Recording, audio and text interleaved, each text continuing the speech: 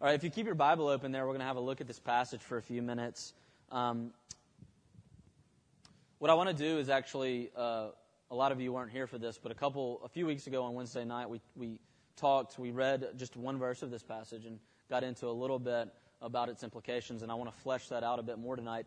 And so the title of what we're talking about tonight is Glorifying and Enjoying God. Okay, so a good place to begin then is to remember our church, St. Columba's, along with a lot of churches in Scotland, confess the Westminster Confession of Faith. And the first question of the larger catechism of the Westminster Confession is this: what is the chief end of man? And many of you could say it with me. The chief end of man is to glorify God and to enjoy Him forever. Right? So in our tradition, our Reformed tradition, the way we've read the Bible for centuries is in the way our forefathers at Westminster read it, is that the glory of God and the enjoyment of God are tightly construed. We glorify God and enjoy Him forever. And what I want to say tonight is not only do we glorify God and enjoy Him, but we glorify God by enjoying Him. Okay? So let's, before we get into the meat of the text, I just want to go over a few things. First is this. Look, God has two goals for Himself. Okay? God has two goals for Himself. God exists for Himself, and His goals are this: His own glory and His own joy. Okay? These are not goals that are set out in front of Him like we have goals in our life. It's just who He is. God's glory and His joy are who He is, and it's what He's about, and it's right. Okay? It would not be right for you to be about your glory all the time. Right? For God, it is. It's just right. It's who He is. He's about His glory and His joy. Now, listen, the overarching logic of the Bible is this: that the goals in life that God has put before us are the same goals that He has for Himself. Okay? God's goals are His glory and His joy. And He created us in such a way that our goals are God's glory and His joy. Okay? Now, there's a third layer to this that we see in the Scriptures, and we're going to see here in Psalm 16. That not only did God create you for His glory and for His joy, but God created you in such a way that your joy or your happiness is pursuing His glory and His joy. You see? That, in other words, like Augustine said, your heart is restless until it finds rest in Him. So God's created us in such a way as His image that to meet the goals of all the universe, which is His glory, His infinite glory, is also the same thing as you being happy. Okay? You want to be happy? God's glory is your pursuit. God's created us in such a way that those two things are the same. Okay? So if you're walking through life tonight and you don't have yourself oriented and grounded in thinking of your end as God's glory, your goal as God's glory, then you're sacrificing joy that could be had for some much lesser, smaller joy. His glory, pursuing His glory, is actually what you are created for. And so doing what you were created to do is what's going to make you happy. Okay? So that's the background. That's the theological purview we're in right now. And as we enter Psalm 16. Psalm 16 is teaching us that God's glory and our joy are inextricably linked. Now, we're saying no then to a couple of things in saying that. One of the things we're saying no to is the type of Christianity, the type of religion that gets preached sometimes that says this: serving God should be hard rather than joyful. Right? So self-deny yourself. what we're saying is serving God is hard. I'm not denying that. I know that's true. But serving God and self-denying and it being hard and life being hard and all these trials and all these things is not mutually exclusive with being happy. They're tied together. They're one and the same thing. Romans 5 says that. Or, what we're also preaching against is a Christianity that says you should not pursue your own happiness. Okay? It's good to want to be happy as long as that happiness is found in God's glory. They're together. They're not separate. Okay, so the first question we have to ask then is, what does it mean to glorify God? Right? Now, this is one of those questions that's so hard to answer. Right? We sing about God's glory. We talk about God's glory all the time. You say it like 50 times every time you come to church. Every time you read a psalm. It's everywhere. But what is it? Okay, what is it? Now, look, you know what glory is. You see it all the time. You talk about it all the time. You know what the idea of glory is. For those of you that love art, that first time you see that painting, glory. The first time you hear that symphony, glory. The first time you saw her, glory. Or him, glory. You can replace the word with beauty if you want. That's one way to think about it. Let me make a very American plug here for American football for a second. Look, most of you probably don't like American football, but if you were to get, like most coaches do nowadays, and sit really high up in the top of the stadium, you know, they probably do that in rugby as well, where coaches will look down at the field and they will talk to the head coach electronically through a microphone. And they'll say, you know, this is what's happening. The coach down on the field is saying, look, why are we losing yards here? I can't tell, right? Because he's standing at eye level. And all the players are like 6'11", and he can't see anything, right? But when somebody's standing in the press box and looking down, what you see in American football is this unbelievable symphony, okay? You see players moving in these orchestrated positions, following each other in lines and certain patterns. And all of a sudden, in the matter of 3 seconds, this huge gap in the field opens up. And somebody hands a guy a ball, and he runs through it for yards, right? There's American football in 10 seconds. Look, if you see it from up top, what you realize is what took place in that 5 seconds has been worked on for the past 9 months, okay? That 3 seconds of perfect steps. It's just like dancing, okay? That's the way it is. It's glorious when you see it from up top. You think, this is beautiful. Look at the huge hole they've created. What brilliance, right? Look, all of you have those places where you find glory in your life. Whether it's American football or painting or symphonies or conversation or grammar or novels or whatever it is, okay? Now, all of those things are little tiny bitty microcosms that only give us a slight picture of what the grand archetypal glory is, that is God's glory. He's giving us all those little images of glory and beauty so that we could learn just a little bit of what it is when we see that painting for the first time, of what it is to see God. Glory, beauty, majesty, right? Listen to what Jonathan Edwards says about God's glory. Jonathan Edwards is the American theologian from the 18th century. God is glorified not only by His glory being seen through the majesty of creation. So seeing glory in all the things we see out around and about us. But He is most glorified by being rejoiced in. When those that see God's glory delight in it, cherish it, love it, God is more glorified than if they were just to see it. In another place he says this, now what is glorifying God?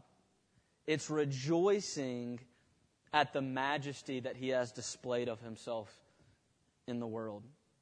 In other words, Edwards is saying this, it's one thing to look out at the world and see majesty, see glory, see creation, and know that it points to a much more infinite, majestic, invisible glory that we can't see. But what glorifies God even more than recognizing it is enjoying it, delighting in it, letting it be your happiness. In other words, letting Him be your joy. Okay? All right, so that's God's glory. That's the big picture. Now let's look at the text for a few minutes and draw some more specifics out. And I just want to ask 2 questions, and we'll be finished. Of course, you don't know how long those questions could last, but that's all. Just 2 questions. First question is this. What is the ultimate joy? More specifically, what is the ultimate joy? And the second question is, what is the penultimate joy?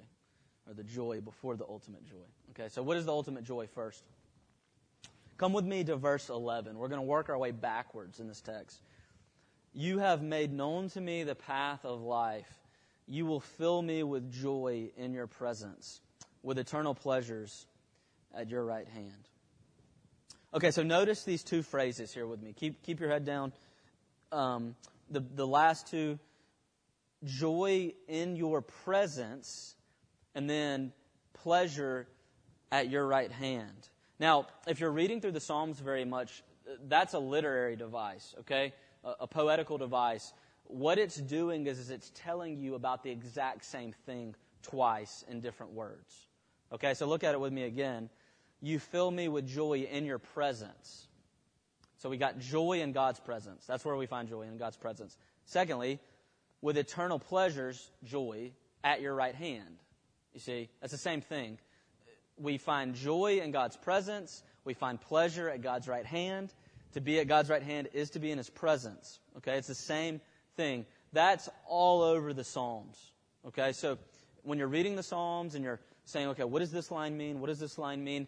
A lot of times you can look for those lines because what they're actually doing is just giving it to you in a different way. And it's just like the psalmist saying, in other words, right? He's just giving it to you in a new, fresh way.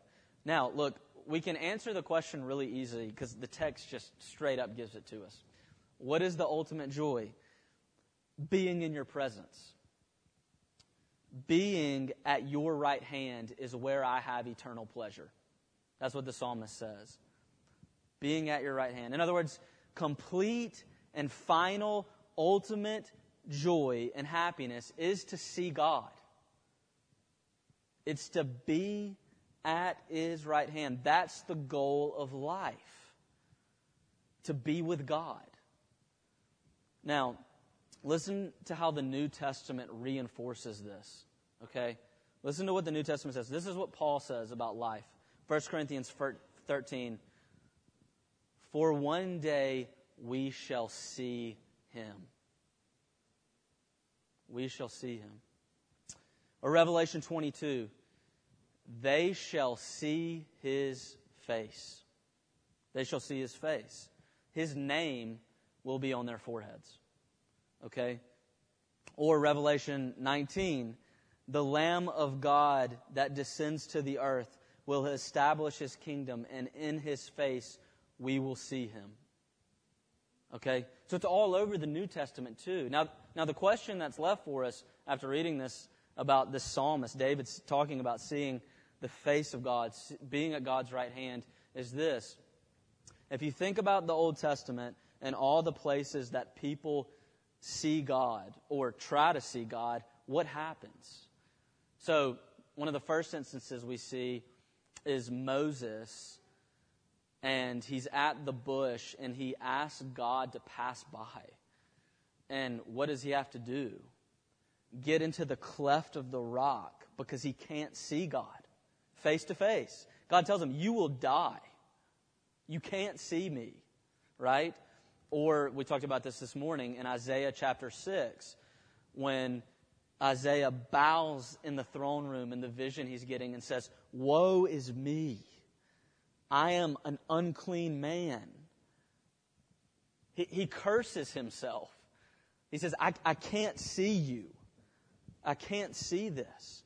The holiness, the glory, the majesty is too great for me. Right? Now, we get a clue already a long time before the fulfillment of this in what he says, right?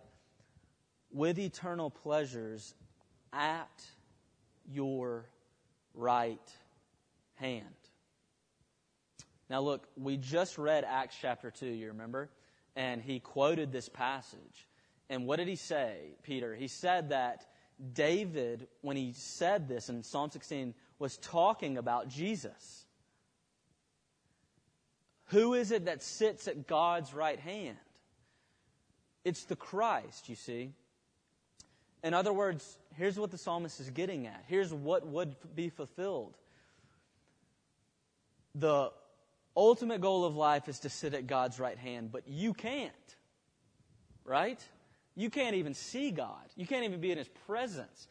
You do that, you die. But when Christ came, He defeated death in such a way that Hebrews says that when He was finished, He sat down at the right hand of the Father. Now, we've been talking about this on Sunday nights throughout the past semester, that the way that Paul construes the gospel is by saying that we are united with Jesus. You remember, if you were here for that 92 times in Paul's letters, 92 times he says that we are with or in Christ. Now look, you cannot see God as He is, except for the fact that by faith in Christ, Paul says that the gospel gives you the right to be united with Christ. In other words, you can sit down at the right hand of God because Jesus sat down at the right hand of God. And if by faith you are united to Christ's death and resurrection, you get to have what He has. You see? That's what Paul means when he says you are a brother or sister of Christ. You are a co-heir with Him. You're going to get His inheritance. The New Testament talks about you like you are a literal son of God, even if you're a daughter, because you get an inheritance. You get to have what Jesus got, and that's to be seated at the right hand of God. In other words, look, where do we see God? Where is the ultimate joy? What's it going to be? It's going to be to see Jesus Christ face to face. Okay? It's going to be to see Jesus. That's the highest good of the gospel. The highest good of Christian religion is to see Christ. All right, so what that leaves us with then is this. In verse 11 at the beginning, he says, "You have made known to me the path of life." And then he goes on to say this, that the end of the path of life is to sit at God's right hand. In other words, he's answering it for us. What's the path of life? The goal of life is to sit at God's right hand, but what's the path of life? Jesus comes and says, "I am the way." The path of life for David was the Messiah, and the path of life for you is the Messiah. Look, God, Jesus Christ, is the path of life and the goal of life.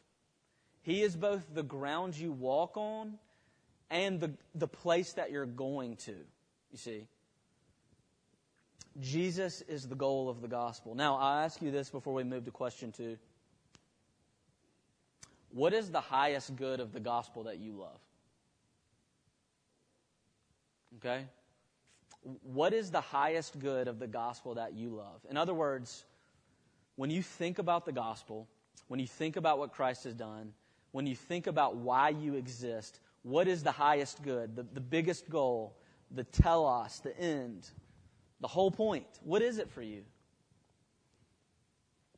And there are so many things in the Christian religion, in our faith, that are great and majestic, like justification by faith, like getting out of hell.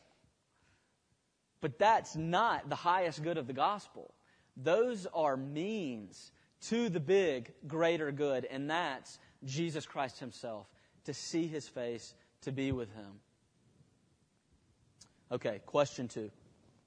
Question 2. Now, question 2 brings us to this. What's the penultimate joy? And by penultimate, I mean the joy before the final joy. Okay, so we've just established the final joy. The final joy is to see Jesus Christ. And the path to that final joy is Jesus Christ. Okay?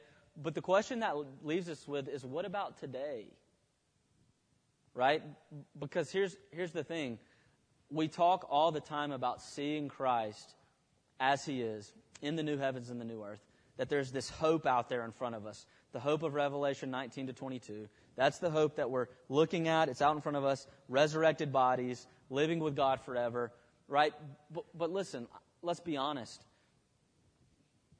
If you're standing in front of a forest, a dense forest, and I tell you on the other side of that forest, there is a majestic, infinite, eternal tree.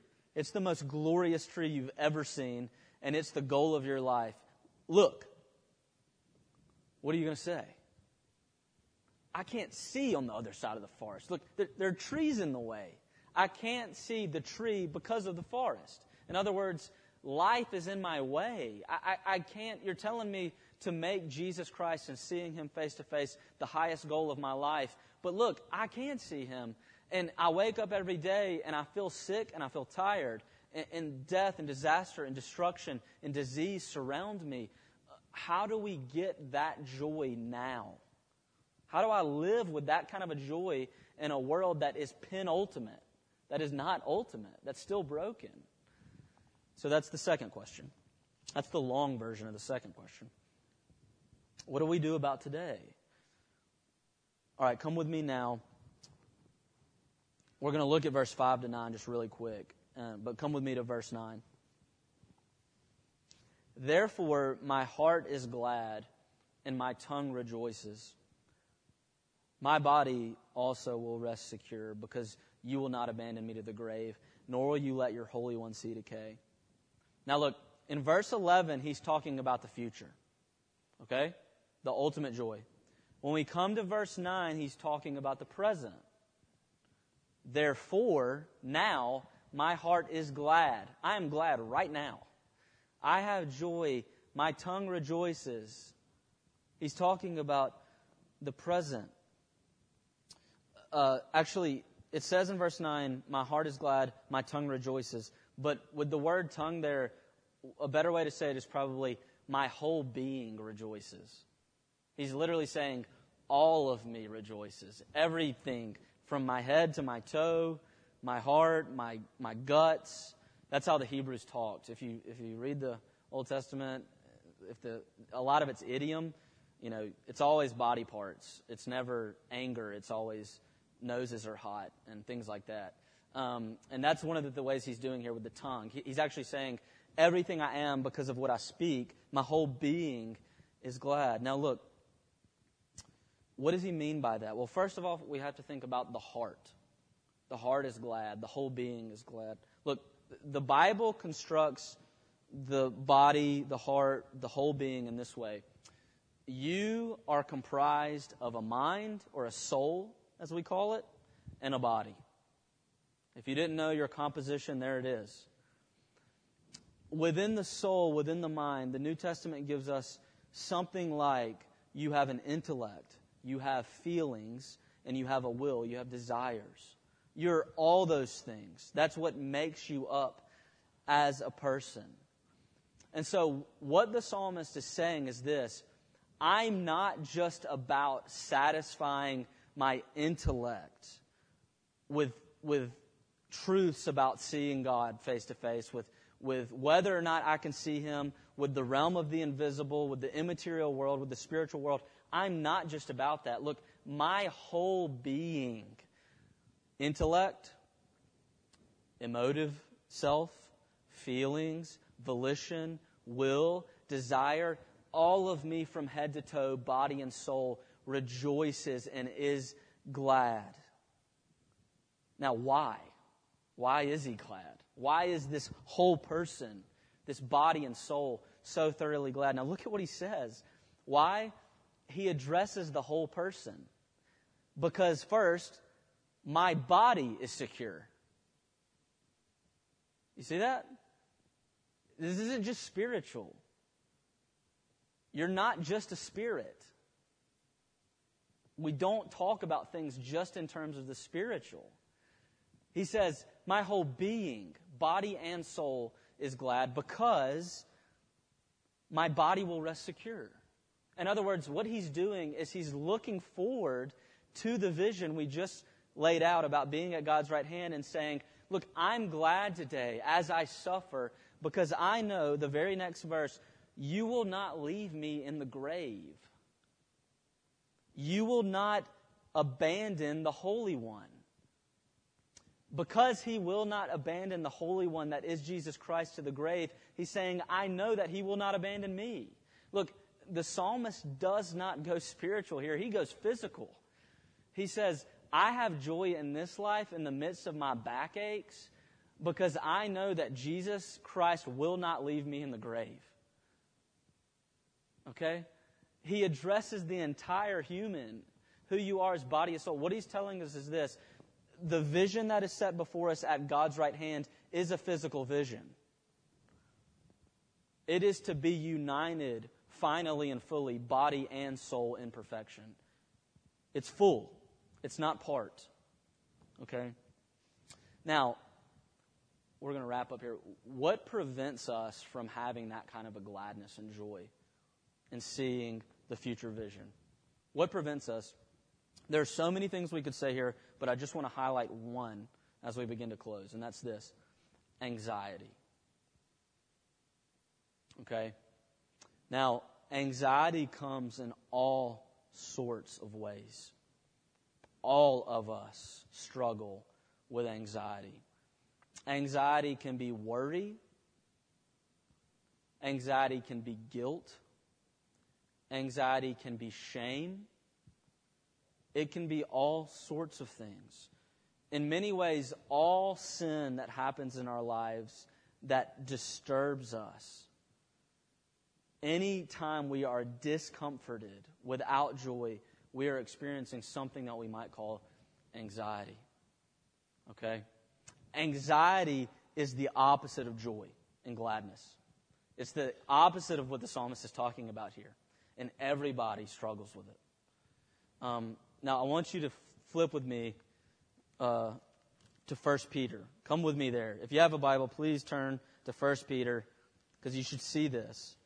See what 1 Peter says about this. Chapter 5, verse 6.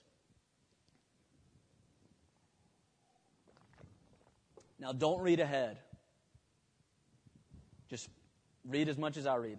First two words: humble yourselves. That's the command. Get rid of your pride. Make yourself low.